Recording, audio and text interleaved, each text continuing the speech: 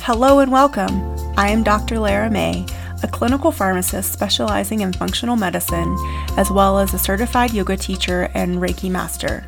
I run a truly integrative health coaching practice encompassing functional medicine lab testing, yoga and meditation, and a sprinkling of Reiki energy medicine. Join me here on Light Body Radio to break through your health plateau and come into alignment with your natural vitality.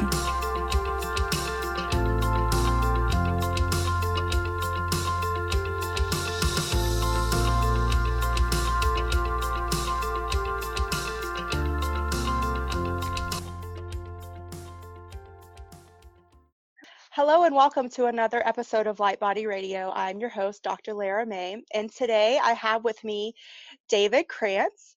And David is a certified epigenetic coach and sought after expert in the field of individualized genetic-based nutrition and peak performance.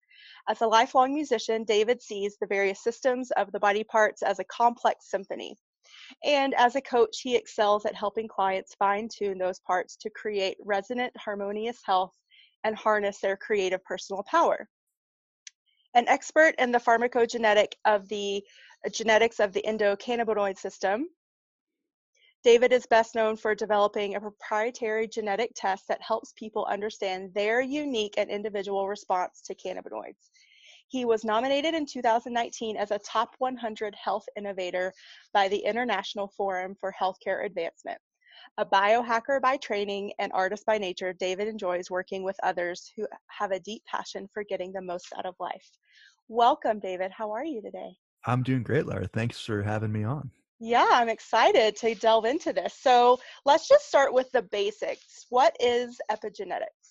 Sure. So, epigenetics, when you break it apart and really look at what the roots of the word mean, it means above the genes or control over the genes.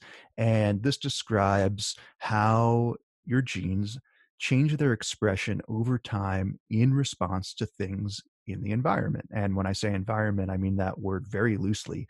I mean everything that you're experiencing, anything you're putting in your body, any emotions that are creating the internal landscape of your biochemistry. All of these things impact your genetic expression, which really, when you boil it down, either creates or detracts from health. Right. And so just to clarify, because I think a lot of us were raised with this idea that your genes are your destiny. And so let's say you have a family history of diabetes or heart disease or even certain types of cancer, that you might necessarily be destined to inevitably develop whatever that health condition is. So epigenetically speaking, we would say not necessarily, right? Exactly. And I think that so much of why epigenetics is exciting is related to the mindset and a relationship to what we perceive our bodies as and what we perceive our bodies as capable of. Because, yeah, when I went through high school biology, I was taught the central dogma of biology, which is genes code for proteins and those code for traits. Right. And it was hardwired, your destiny is fixed, and that's that. But really, there's been a revolution in that understanding in the past 20, 30 years or so, really just in the past 10, 15 years, as research really clamped down on this and said, oh, yeah, this is super, super important. And we're kind of overriding what we initially thought. To give us this understanding that a lot of what we thought was fixed is actually malleable and dependent more on what we do rather than what genes we have.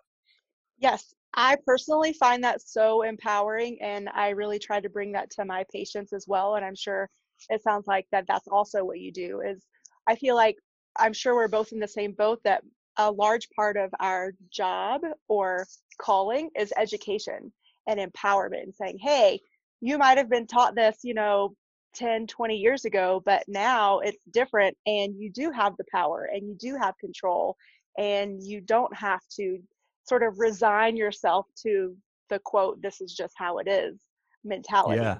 Yeah, so it's really exciting. Totally, exactly. Yeah, very similar, and that's a lot of what I'm doing with my clients is helping them understand that and really look at, what are the things that you want to be different, and what are the epigenetic changes that can help you get there, and then really kind of parse that out through lifestyle change, through nutrition, all those different factors.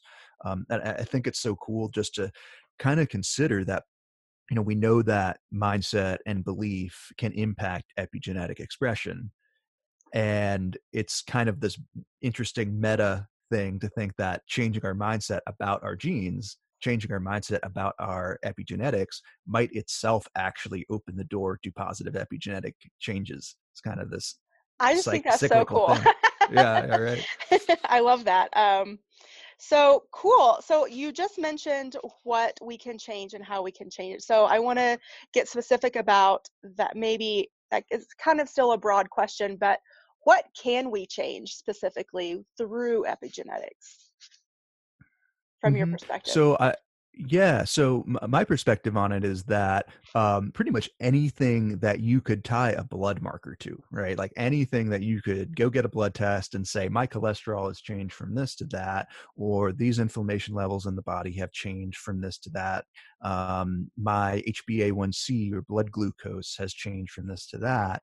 All of those top level markers, right? Think of this as kind of the tip of the iceberg. All of those things have these cellular components beneath them that are epigenetic in nature. So, when you're looking at, say, changes in biomarkers or changes in your mood, say like going from a depressed state to a non-depressed state, all of those things have an epigenetic component to it.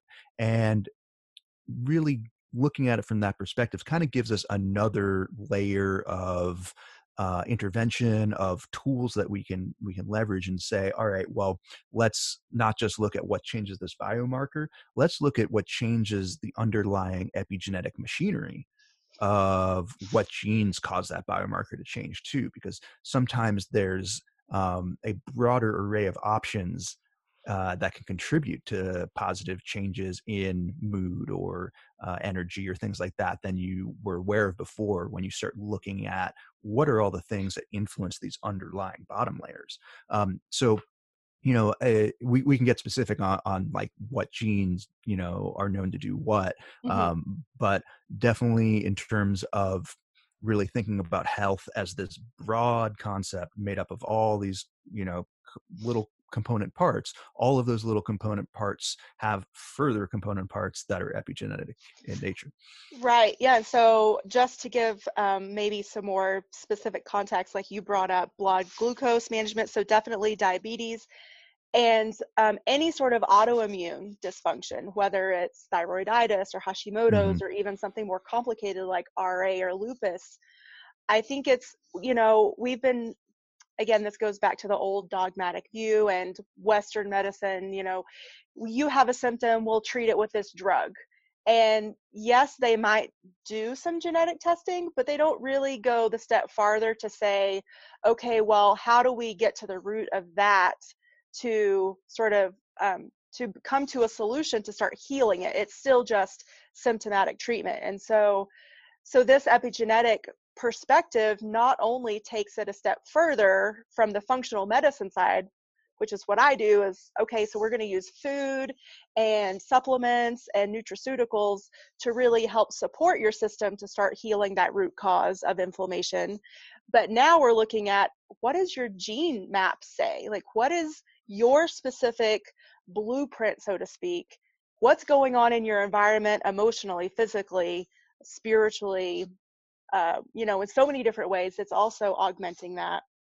And so it's just from what kind of like, if you're first being exposed to this, it can be kind of mind blowing. You're like, whoa, this is a lot bigger than I was ever, or, exposed to or could even think about. So from one perspective, exciting, and maybe from another perspective, a little overwhelming. So that brings me to like, how do you have a systematic way that you approach this with your clients and patients?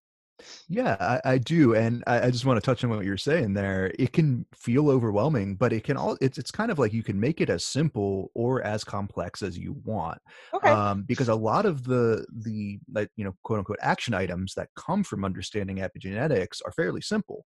It's stuff that looks pretty similar to a functional medicine approach. Looks at diet, looks at emotional state, looks at that mind body interaction, looks at herbs and supplements and exercise and all those things. And you can stay on that surface layer and, not understand the epigenetics at all, but just understanding that, say meditation changes, 2 or 3 thousand different genes with regular, Yeah. practice. Yeah. Just knowing that, you don't need to know what those genes are, but just understanding that as a perspective gives you an ability to really kind of target um, this underlying system in a broad way. And then you can get really geeky about it and say, I want to focus on this particular set of genes and things like that. Hmm. But also to all what you were saying too about um, how similar it is to the functional approach. It just complements any other approach, right? It kind of gives another way to describe what's going on in functional medicine, in energy healing, in acupuncture. Like there's some amazing studies looking at epigenetic changes from acupuncture, and it Hmm. blows the lid off of the Western idea that we can't really figure out what this is doing, so it doesn't exist. Hmm. It actually gives a mechanism to say, all right, well, you might have the meridian system or the five element system from a Chinese perspective, but from an epigenetic perspective, we can actually pinpoint what's happening and provide a mechanism for this. So, it's very complementary, Hmm. and it's also complementary to medication and pharmaceuticals in an Absolutely. interesting way too, because for example, we were talking about depression, like antidepressant drugs. What they know now is there's a lot of epigenetic changes that happen from being on, Yeah. antidepressants. Some are going to cause side effects, and some are going to get some of the things you want. But again, it kind of broadens the perspective to say, well, all right, well, what are the other things that can impact um, histones, which are a specific type of epigenetic component? What are these other things that change histone deacetylation in serotonin, right? And then we look Yeah. at exercise and we look at all these other things, and it connects medication to this broader integrative approach. And I kind of like to look at epigenetics as sort of the hub, or like the hubcap on a wheel that has Hmm. all these spokes to it, where it just kind of connects all of these different practices together in a way where we say, oh, look, all of these different things are impacting the system, kind of levels the playing field between them. So we don't have to be so dogmatic by saying just nutrition, just pharmaceuticals, just this one thing. It's more set to draw from and say, hey, here's some things that could be useful. Sorry, I Yeah. kind of digressed there, but No, that's okay. I love that you to brought in, the antidepressants, because if you from my Western medicine clinical background and experience, if you look at those drug studies, mhm, most of the benefit actually came from a positive placebo effect, not from the drug itself. mhm, But the unfortunate thing is once we get a patient on them, it can be so hard to taper them off because the side effects actually have more of an impact on the patient than the actual positive drug effect in right, most and patients. yeah, totally. And the other thing that I found interesting is that a lot of the SSRIs impact inflammation in this specific way, where it seems like there's less effect from anything related to neurotransmitters directly, and more just a broad effect on decreasing inflammation, which you could achieve in a lot of other ways. Right. Um, but yeah, I mean, it's a whole new world in terms of really seeing how all these pieces fit together, I think. Yeah, absolutely. And I think, like you said earlier, just having the knowledge and the awareness, which is so much of what, epigenetics, but also energy medicine, we always say where your intention and your attention goes, the energy flows. So and hopefully maybe we can even ideally spread that to more Western medicine practitioners, instead of saying, well, we don't understand this, so we're just going to say, there's no hope or nothing to do about it. No, just because we don't understand it doesn't mean that there aren't so many other things that we can bring attention to, and that we can awaken and um, heal and decrease inflammation, so many different aspects with just the attention and awareness and intention to. better it or improve it, you know? Oh, exactly. Yeah, I Yeah. think um, I hate to even use this word, but it legitimizes practices that Western medicine has kind of rejected Oh, because they absolutely. Yeah. haven't been able to understand it, right? So it gives a language to something that has been hard to articulate. Hmm. Yes. And even more, like you said, we are doing more scientific research. There are entire academic programs dedicated now to epigenetics, which, Bruce Lipton started a long time ago, but it has grown so much. And so, yes, legitimizing it more and more. So, with that being said, what is some of the testing that you do to sort Yeah. of bring I don't know, a validity to this awareness? Yeah. So the testing that I do is more genetic than epigenetic in nature. And I'll tell you why, is just because the true epigenetic tests that measure methylation and acetylation marks on the genes, which are different tags that the body puts on your genome to change the expression. There, most of those kind of tests are still relegated to university labs, and there's not a lot of commercially available testing. There's a little bit, but mostly what I do is looking at the base genome, and this is um, the part of your genome that actually doesn't change. This is the kind of base layer that gets these epigenetic tags put on it, and you see that change in expression. But what I do with my clients is I use genetic testing to get an understanding of what the underlying terrain looks like in the body and how these different genetic variants and these specific amino acid differences in the genetic code, right? We're talking about this pattern of molecules that makes you and kind of provides this basic instruction manual. Looks at how that is going to be responsive to different epigenetic influences from the environment, because one person can have, say, variant A, another person can have variant B, and the epigenetic response to, say, a food like saturated fat or monounsaturated fat or carbohydrates, might be very different from person to Hmm. person depending on what these variants are. So I'm looking more at what the code says, and instead of looking at it as a blueprint for destiny, I'm looking at it more as an instruction manual for running your body at optimal. Right, like how can we augment what's happening? And so I want to get specific. Maybe let's have an example of, I think probably, and you can correct me if I'm wrong, MTHFR is probably one of the most well-known SNPs that we can sort of augment and how it functions. Would you agree? Yeah, I would say so. I would say it's one of the most well known. I would say it's actually one of the trickier ones to look at just genetics alone and get an understanding of what's going on, because it's embedded in the system that has many other genes that influence the same cycle, the methylation cycle in the body. Mm-hmm. And so it's one of those ones where it's very helpful to pair with lab testing, blood testing, and get actually more of the epigenetic change, because sometimes people will have MTHFR variants that aren't or are expressed. And so understanding what the genes are gives you a really good idea of what you want to be looking for in lab work. And so I always say that genes are the why and lab work is the what. It's Mm-hmm. like, the what's going on, and then you can pair that with genetics to really say, all right, well, why is this showing up this way, and what are the things that we can do differently and be more personalized and specific to change that.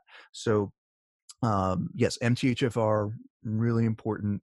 And to give your listeners have you talked about MTHFR on the show? Should we Yes. cover Yeah, that? yes, yes, yes. Go for Okay, cool. So, it.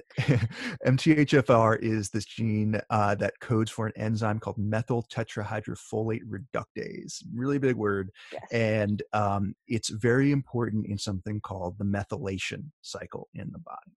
Methylation reactions happen millions of times per second in the body. It's a very basic process. think about it as kind of a building block of many different enzymes, many different detoxification processes. It's kind of like just raw material that gets used up for chemical reactions in the body. And so we need abundance of these molecules available to create neurotransmitters, to detox heavy metals, to break down hormones, do all of the things that functional biochemistry does. And we make these methyl groups out of B12 and a couple other B vitamins and folate. And we get folate from green vegetables. We get B12 mostly from animal products. From supplements, of course, too. But people with certain variants in the MTHFR gene have a significantly reduced enzyme function. There's two main MTHFR variants. One's called the 677 and the other one's called the 1298. And say you have the less functional version in both of those, you're going to have an MTHFR enzyme that's likely to be about 60 to 80% less effective at making those methyl groups than someone with the more functional version. And there's many different diseases that are tied to this, cancer, diabetes, autoimmune things, pretty broad array of possibilities. But here's the really interesting thing to me about MTHFR that a lot of people don't know. And so if you're listening and going, I'm familiar with MTHFR, this is, I think, the really critical piece is it's less about whether or not you have the mutant or wild type version. It's less about whether it's functional or non-functional. It's really about whether you're more or less sensitive to environmental influences, because the quote unquote less functional enzyme, even though it's you have a higher risk of certain types of cancer when you don't get enough folate, don't have enough raw fuel to power the methylation cycle. In situations where people have an abundance of folate and they get enough of it, it's actually cancer protective compared to the quote unquote more functional variant. So you just see a wider swing oftentimes between having a risk if you're not getting the right nutrition versus actually having an advantage if you are getting the right nutrition. Mhm. So, and this shows up so many places with genetics where there's almost never a truly detrimental variant. There's Mhm. really mostly just genes that make you more sensitive to certain influences. And if you get it wrong, well, the consequences are greater. But if you get it right, you actually can get some advantages and benefits from it. Yeah, so it's all So about that's kind of find my yeah, perspective there. finding the sweet spot, so to speak. Hmm. So when you mentioned the environmental influences, what would you give as like specific examples of these environmental influences that maybe affect this MTHFR variant? So a lot of it is going to be dietary intake. Okay. A lot of it is going to be folate and B vitamins, and choline as well to a degree, because the choline cycle also feeds into the methylation cycle. So someone that has a less functional um, MTHFR enzyme generally wants to have more folate in their diet. And you can check certain blood markers like homocysteine that can give you an indication of how well you're feeding that methylation cycle. I'll use Hmm. myself an example. I'm a heterozygous um, carrier of both the 677 and 1298, which means I have a little bit of reduction in both of those important variants. And so my MTHFR variants are, need some support. Yeah. And I first tested my homocysteine, which is kind of a marker of methylation status, blood marker, kind of the epigenetic response. Hmm. And it was pretty high. I think when I first checked it, it was like 12 or 13, which Mm, that is pretty is high. Yeah. yeah, and I'm pretty healthy. It's like Yeah. I would never have known to check that if I didn't know my MTHFR. So a lot of what knowing your genes do is they point you to the direction to say, well, we should probably pay attention to this. And then I started supplementing methylfolate and B12 more regularly, and I got it down to 8 or 9, which is pretty close to the optimal range. Mhm. And so that's kind of the example of using your genes to isolate what you want to test for. You choosing a intervention that is going to um, cause epigenetic changes, and also um, retest and see how the epigenetic response goes. Yeah. And one other thing to this is that, and the reason why, one of the reasons why methylation is so important is it is a mediator of epigenetic change. These methyl groups get put on to the DNA and tell gene expression to get turned down. And so you want certain genes turned down. And if you don't have enough methyl groups, you'll be undermethylated and not be able to control epigenetic expression in a way that really allows you to respond optimally to the environment. Yeah, absolutely. So I love that you said methylfolate because that's really important, I think, because we do hear from the Western medicine side, we hear a lot about folic acid and, make sure you have enough folic acid. But again, if you do have some of these MTHFR SNPs, whether you're homo or heterozygous, you definitely need to be cognizant of what kind of folate you're ingesting because you can actually have some negative side effects to folic acid itself that you would find at like your normal, like Walgreens, CVS, Walmart type of vitamin source. So yeah, Ex- so yeah, so making sure you're getting the methylated B vitamins, and that includes B12 too.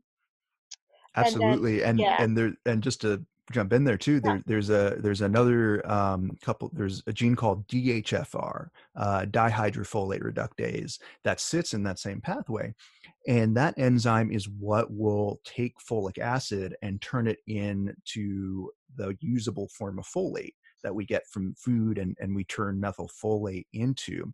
And the reason why, and there's different variants that some people have that make it harder to use folic acid. But what's so kind of crazy to me is that when scientists were first doing studies on folic acid, I think in the 70s, and saying, all right, how can we make broad recommendations for people? They were doing these studies on rats. And it turns out that rats actually have a DHFR enzyme that's about 300 times more efficient than humans. Oh wow. So rats don't have that issue. Yeah, Humans have that issue. right. And I really appreciate you bringing that up, because I think that's a huge factor in really getting the usable forms of vitamins in our body to genetic weaknesses, or really optimize the system in that way. Right. Well, and I think that also points out how much our research and our scientific environment has changed over the decades now between now and the 70s and even before that. Is that now you would never, not never, but very rarely do you use a rat study to apply to humans in practice right off the bat. You use rat studies initially to get an idea, and then you do your human studies, and then things come to market. And the fact that a lot of our guidelines haven't been changed or updated since then either. So, and with those nutritional recommendations, they are based on the lowest common denominator, meaning you need this minimum amount so you don't start to have like the side effects or the disease states that manifest because you are so under fueled with these different nutrients. And so I think that's important to keep in mind too, is that when consumers look at these recommendations through the FDA or the different um, you know groups out there like the ADA, like the American Diabetes Association, or whatever it is, it's like these numbers are coming from a, a time and a place that wasn't the best in terms of the quality of research. And so we need to really, I think, open our minds to changing our perspective and taking into account some of these things that are better researched now with just a different perspective like epigenetic and looking at our genomic map.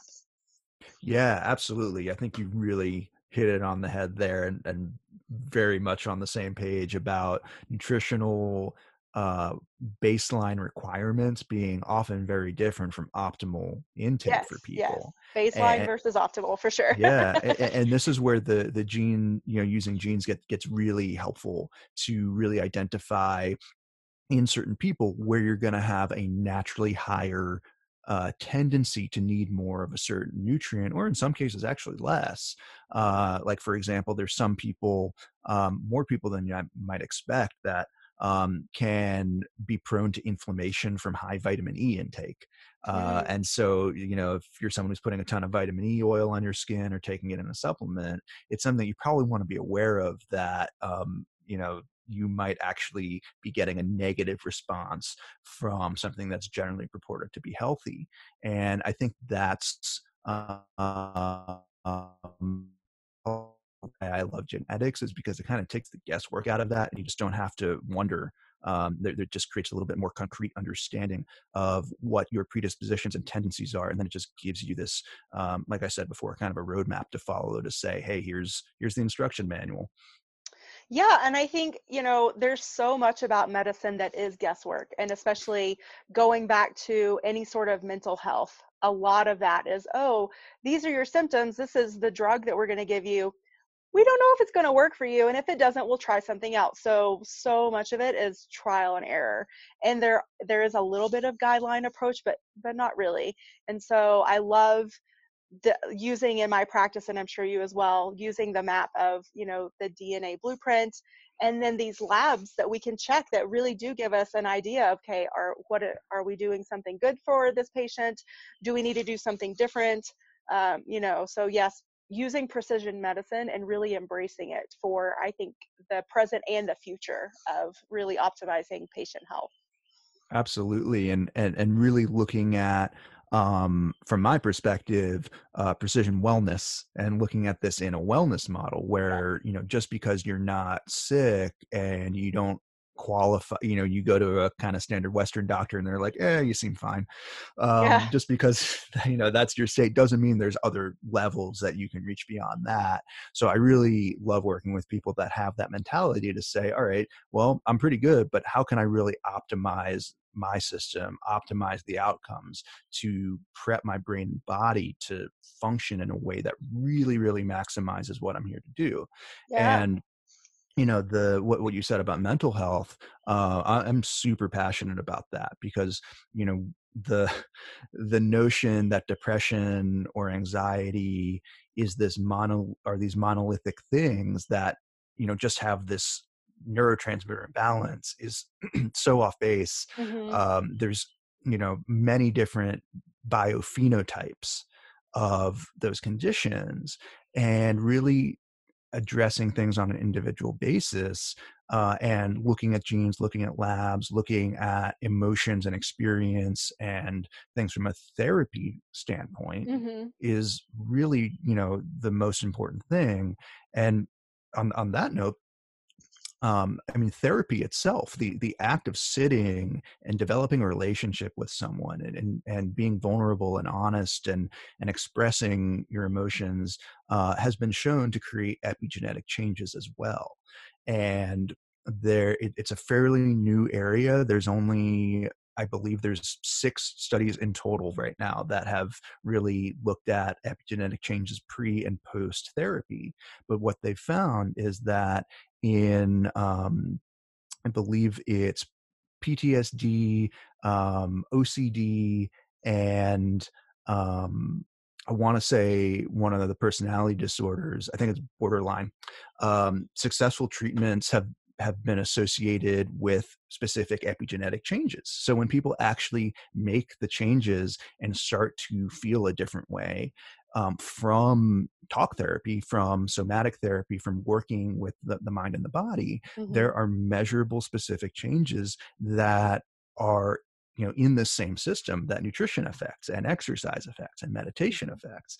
And again, it kind of, I think, demystifies some of the process of what it means to heal, and what it means to transform and change on an internal level, on a mental and emotional level, and gives us an opportunity to kind of stack things together.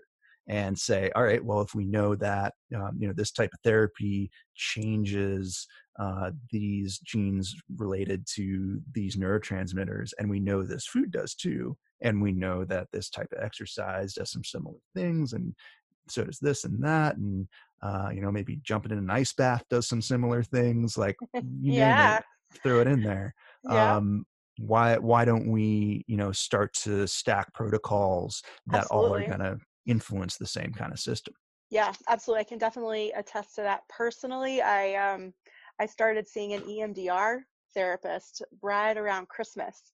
And I usually use myself as an N as one when I do some of this testing and as well. And so I can definitely attest to, like you said, like the approach to other lifestyle things. So yes, I'm going and I'm sitting with this person and we're going through the EMDR process, which is very specific process in the therapy realm.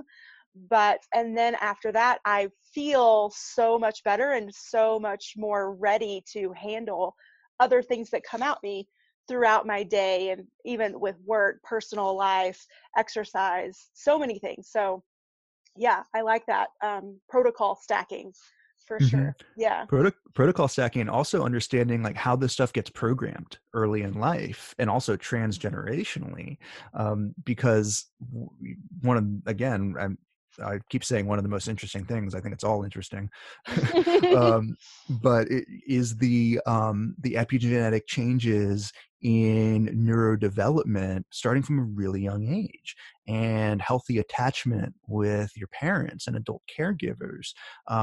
Like, if any of your listeners are familiar with the concept of attachment styles, being able to um, engage with people and not feel anxious when they leave, or kind of have this healthy boundaries. All of those things are programmed early in life, and they also have really distinct epigenetic signatures that influence a number of other health factors that influence things like diabetes, cardiac disease, attachment styles, and these psychological ways of being with other people actually influence what some people might think of as more hard health factors.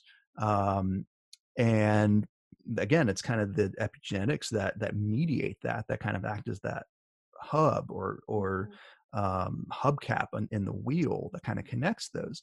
And so, sitting with a therapist, doing EMDR, reprocessing and reconsolidating memories gives us an opportunity to change some of those attachment patterns, or change some trauma patterns in the way we think about things. And yeah, exactly, really changes the way you feel. And I've actually had some really positive experiences with EMDR too. Yeah, cool. Awesome. Okay, where do we want to go next? I was thinking we talked a little bit about food. So how about some nutrigenomics? Do you, because you deal with that too, you work with that as well? Mhm. Yeah, absolutely. So nutrigenomics, just to give your listeners definition, is how food changes your gene expression, and that's in contrast to the subtle difference between that and nutrigenetics, Okay. which is really looking more. Less at the gene expression change and more at just Ooh. eating for your genes, to say like, so let's use MTHFR as an example again. Um, Say you've got the MTHFR variants that need more folate.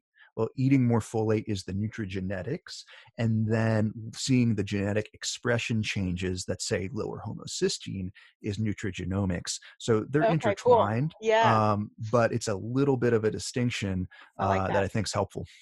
It is very helpful. Cool. Thank you for fleshing that out for us.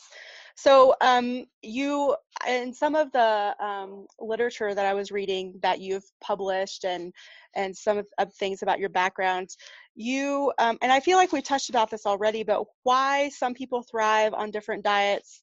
So, like, there's obviously no one size fits all. That is one of the baseline tenets that I operate off of, and I try to sort of deprogram people to that. People ask me, "Oh, well, should I do keto?" Uh, ah, mm. That's a very specific question, and so yeah, so tell us why you also, if we haven't, I don't know, do you feel like we've covered this already? Like No, why no, no? let's go into it. Let's go into Okay. it. Because I think it's another way, it's another layer to add. Yeah, okay, cool. I look at different diets like that. I now really just look at them as different tools in your toolbox. And if you're thinking about, you've got a hammer and you've got a screwdriver, and you've got a saw, well, none of those things are right or wrong. None of those things are the right thing or the wrong thing. They're just different tools for different jobs. Hmm. And I look at different nutritional styles. I don't like to call them diets because, you can use some things short term and that's a diet. But really, what I'm interested in is nutritional styles that are sustainable, that just really match up with thriving long term. Hmm. So, I see those things as, um, I would say, appropriate for different people in different contexts. And like you were saying before about how most of the nutritional requirements based on these averages, right? They're based on this idea that we can kind of get the general human diet kind of right, but for people with different nutritional needs, a particular style might be much better. And again, this comes down to um, the way that some genes are wired to respond. And it's a lot to do with things that were evolutionary advantages at one time, were conserved, passed on, and trying to really match up with that environment again through diet is really helpful. And it's not one size fits all. So, give you an example. Um, Another pretty well-known gene is the ApoE gene, Hmm. ApoE, and this influences a fat transporter in the body.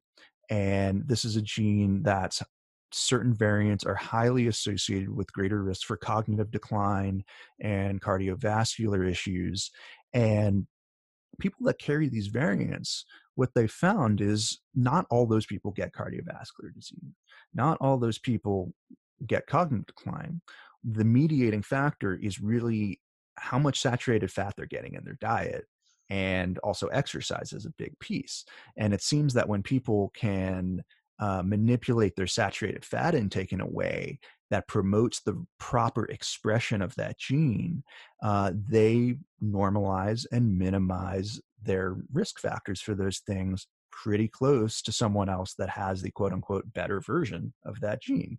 So it's really about kind of matching up with the environment that the Yeah. gene uses to function optimally. And when I do an analysis with people, I'm going to look at about 50 or 60 different genes that are related to different facets of nutrition alone, because it's not just about ApoE. It's actually, there's at least 7 or 8 other variants that can really create a negative response to saturated fat as well. Yeah. um, Yeah. so, examples like TNF, tumor necrosis factor, which is an inflammatory signaling molecule. There's people that have certain variants of that when they eat a diet that's high in saturated fat, they have much higher levels of inflammation, increases, risk for autoimmune conditions and things like that. And so, say someone wants to do the keto diet, and this is often something I work with my clients on. They want to do keto. Well, we're going to screen very specifically for things that are going to create a negative response for saturated fat. Hmm. And sometimes I'll have clients that, um, are clear, good to go, and they do pretty well on keto most of the time. But looking at that ahead of time Yeah. before you do damage is a really good idea. And sometimes I'll have clients, and I was thinking of one client in particular who was starting to do a keto diet and was like, wait, I know David kind of looks at this stuff, I should probably talk to him. And so we did her genes, and sure enough, she did have some pretty significant issues with high saturated fat. Yeah. And so we just switched her to a keto approach that was really based on monounsaturated fat, kind of this like hybrid Yeah. keto Mediterranean thing. And she did great on it. It was like a perfect thing, but she would never have known if she wasn't able to really kind of look and see, what her epigenetic response to saturated fats would be like. So, Yeah. um, Yeah, I'm I glad don't. Yeah, sorry. Go ahead. Mhm. Oh yeah, yeah. And I don't want to get reductionistic and say it's just about saturated fat. It's No, no, no. you can apply the same lens to many different nutrients, many different macronutrients, and look at again, these kind of what they call polygenic scores for those different areas where you're looking at, how multiple genes interact together. Um, Yeah. because that's really where genetic variants give you power, is when you're looking at how multiple ones are stacked up together. There's really limited kind of utility when you're just looking at one. Like we were mentioning, like if you just look at MTHFR and you don't look at DHFR and you don't look at the folate transporter and you don't look at other aspects of that, you're going to miss other pictures, Mhm. miss the bigger picture. So I just kind of want to reiterate that it's very much about this systems thinking approach, and really thinking about how multiple nodes in this network respond to different inputs. Yes, absolutely. I definitely don't want our listeners to ever think that it's only or always about just one thing, that we might talk about this one aspect, but that it's, one piece of the larger puzzle for sure. But two, I just wanted to go back, and when we're talking about the how you augmented that keto approach to include something that was more Mediterranean when it came to the protein and fat aspect. And I think that's really important too. And I think a lot of times people forget that because it's presented in such a way by a lot of people out there, I don't, I maybe just saying the media in general, but I think when people learn about these things, keto, paleo, they're presented in a definitely like a almost like protocolized fashion, which is easy for people to absorb and digest. Ha ha ha, no pun intended. But but really, when we're working with clients, I think a lot of what we do is ask questions. What have you tried before? What's worked for you? What hasn't worked for you? When you tried this, how did you feel? So just like the client that you said started down the like probably classic keto path, let's call it, and something in them said, "Oh wait, I'm going to check with David." But maybe also too they started feeling not the best or just different. They started noticing changes within themselves, and I think that's important for us to like really, and it's something I do, I'm sure you do too, is encouraging our clients to really tune in with their own physical body. And when they do make changes, what are the changes that they notice? Is it good, better, worse, different, and they're not able to place, a good, bad to it, and just taking note. And then even without the specific genetic test, we can still use that as augmentation and say, okay, well, maybe this isn't the path for you, and you can cut it off at the pass just with using the intuition and the tune in, so to speak. Oh, absolutely. The intuitive eating part is so key, and just developing that body awareness, and really being able to tune in, like you said, and connect with what's happening, I think is more important than genes, more important than lab tests. I would put that at the top of the list, really in terms of developing a sustainable way of a healthy lifestyle. Um, and I think the greater your ability to monitor and be aware of what's happening in your body, um, the greater ability to continue to refine and tweak things in a way that's going to create good outcomes that you want. And sometimes having the data is really helpful. Yeah. Having the data is like a clue to point you in the direction of what you should be paying attention to. Like I'll give you an example for me. When I first did my genetics, I found out that I had a variant in the BDNF gene, which is this important nerve growth factor that's, again, kind of one of those things that influences all different things. But I have a variant of it that causes me to be more likely to produce low levels of it. And omega 6 fats actually can make that worse, Hmm. and it can also cause weight gain in some people, Yeah. and inflammation. And I had never thought to pay attention to that, but I realized that on days where I just went overboard with them, like I ate way too many nuts and I had oils that weren't quite the right oils that were high omega-6, I Hmm. would wake up the next day and I could like feel the inflammation in my face. I could feel the puffiness, Yeah. and I could like notice a little bit more brain fog. And so having that bit of data kind of fueled my intuition, gave it planted a seed that I could continue to monitor and grow. And so I think there's this really beautiful interplay between this quantitative data and then the qualitative self-awareness that just gets stronger and stronger, kind of the more you dive into it. Yes, yes, I love that because yes, awareness is so much of the picture. Awareness, whether we're doing mindfulness work, whether we're doing any habit we want to change, the first step is awareness, right? And so, yes, we can use these quantitative things to help our awareness. And then the next time when we're presented with this food choice, we could say, no matter how much I might want this thing over here, I know my body is going to like me more. I'm going to feel better if I make this choice over here.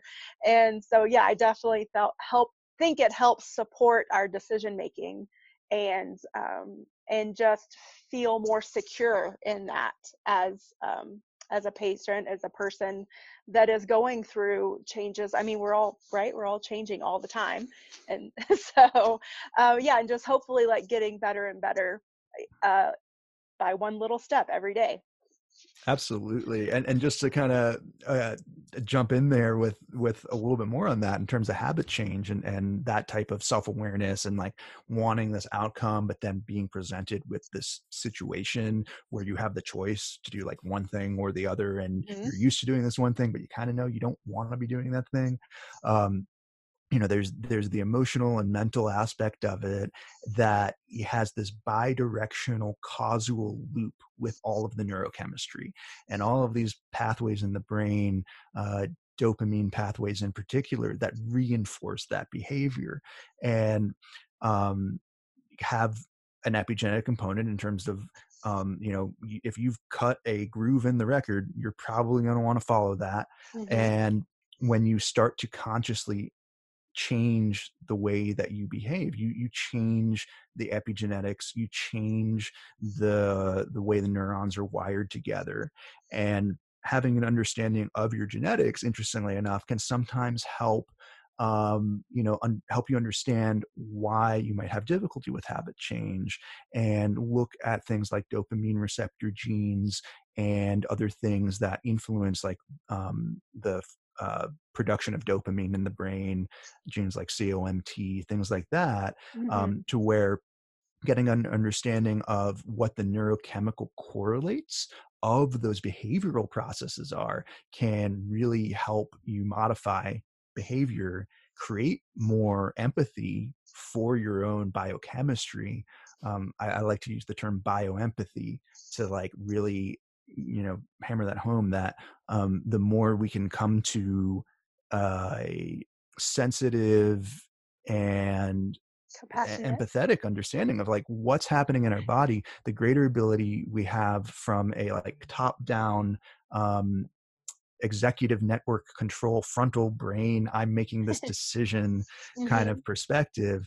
The more we have empathy for the parts of our brain that are unconscious and are just going to want to follow the script without our input, the more we can like really say, hey, I understand you're there, you're serving a purpose, Yeah.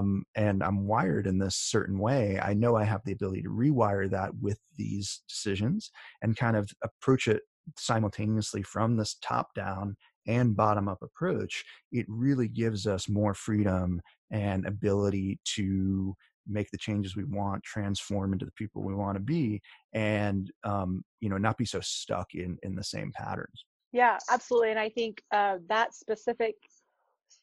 I think that really comes into play, especially when we're talking about recovery Hmm. from substance abuse, but also with food. A lot of us have unhealthy relationships with food as well. And so that everything you just described, I think if we could really like infuse that into our recovery pathway, it would help us and make it so much more, not only easier, but so much more, such a rich experience. Like it doesn't have to be so hard and painful. It can actually be a journey of discovery and a journey of compassion and self love, which a lot of us have lost or been trained out of over the years. So, yeah, I love that for sure. Yeah, Cool. absolutely. Awesome. Well, I think that brings us to sort of a natural close. Thank you so much for being here. It was a great conversation. I'm looking forward to having more with you for sure. So I definitely want to have you back to talk about the endocannabinoid system. And yeah, what can we Yeah, look forward to with absolutely. that? Actually, that last little bit it would be a great lead into that in Yeah, terms of addictive patterns that can show up and drugs that can simultaneously trigger those pathways, but also can be profoundly healing as well when used in yeah. certain contexts. So yeah, I'd love to dive into that with you in a future episode. Cool. Okay, so just to wrap things up, is there anything specifically that you would like this audience to take away from today? Is there like a summation or something specifically you would like them to, I don't know, like sort of ponder and think about for the next couple days? I would say, what you said, your energy follows your attention, kind of got me thinking. And I would just encourage anyone who's listening to this to be curious about what happens when you start putting your attention in places that are different than you've been putting it before, and see what Hmm. happens. And that can be through, testing and looking at genetics and starting to notice, oh, I know I have this genetic tendency. What happens when I put my attention there and notice if I do something differently? Or it can just be more aware of emotions while you're going to your fridge and pulling out whatever it is you're going to eat. Or it can be curiosity about a new topic or something where you haven't put your attention there yet, and just see where it leads you. Because I feel like just um,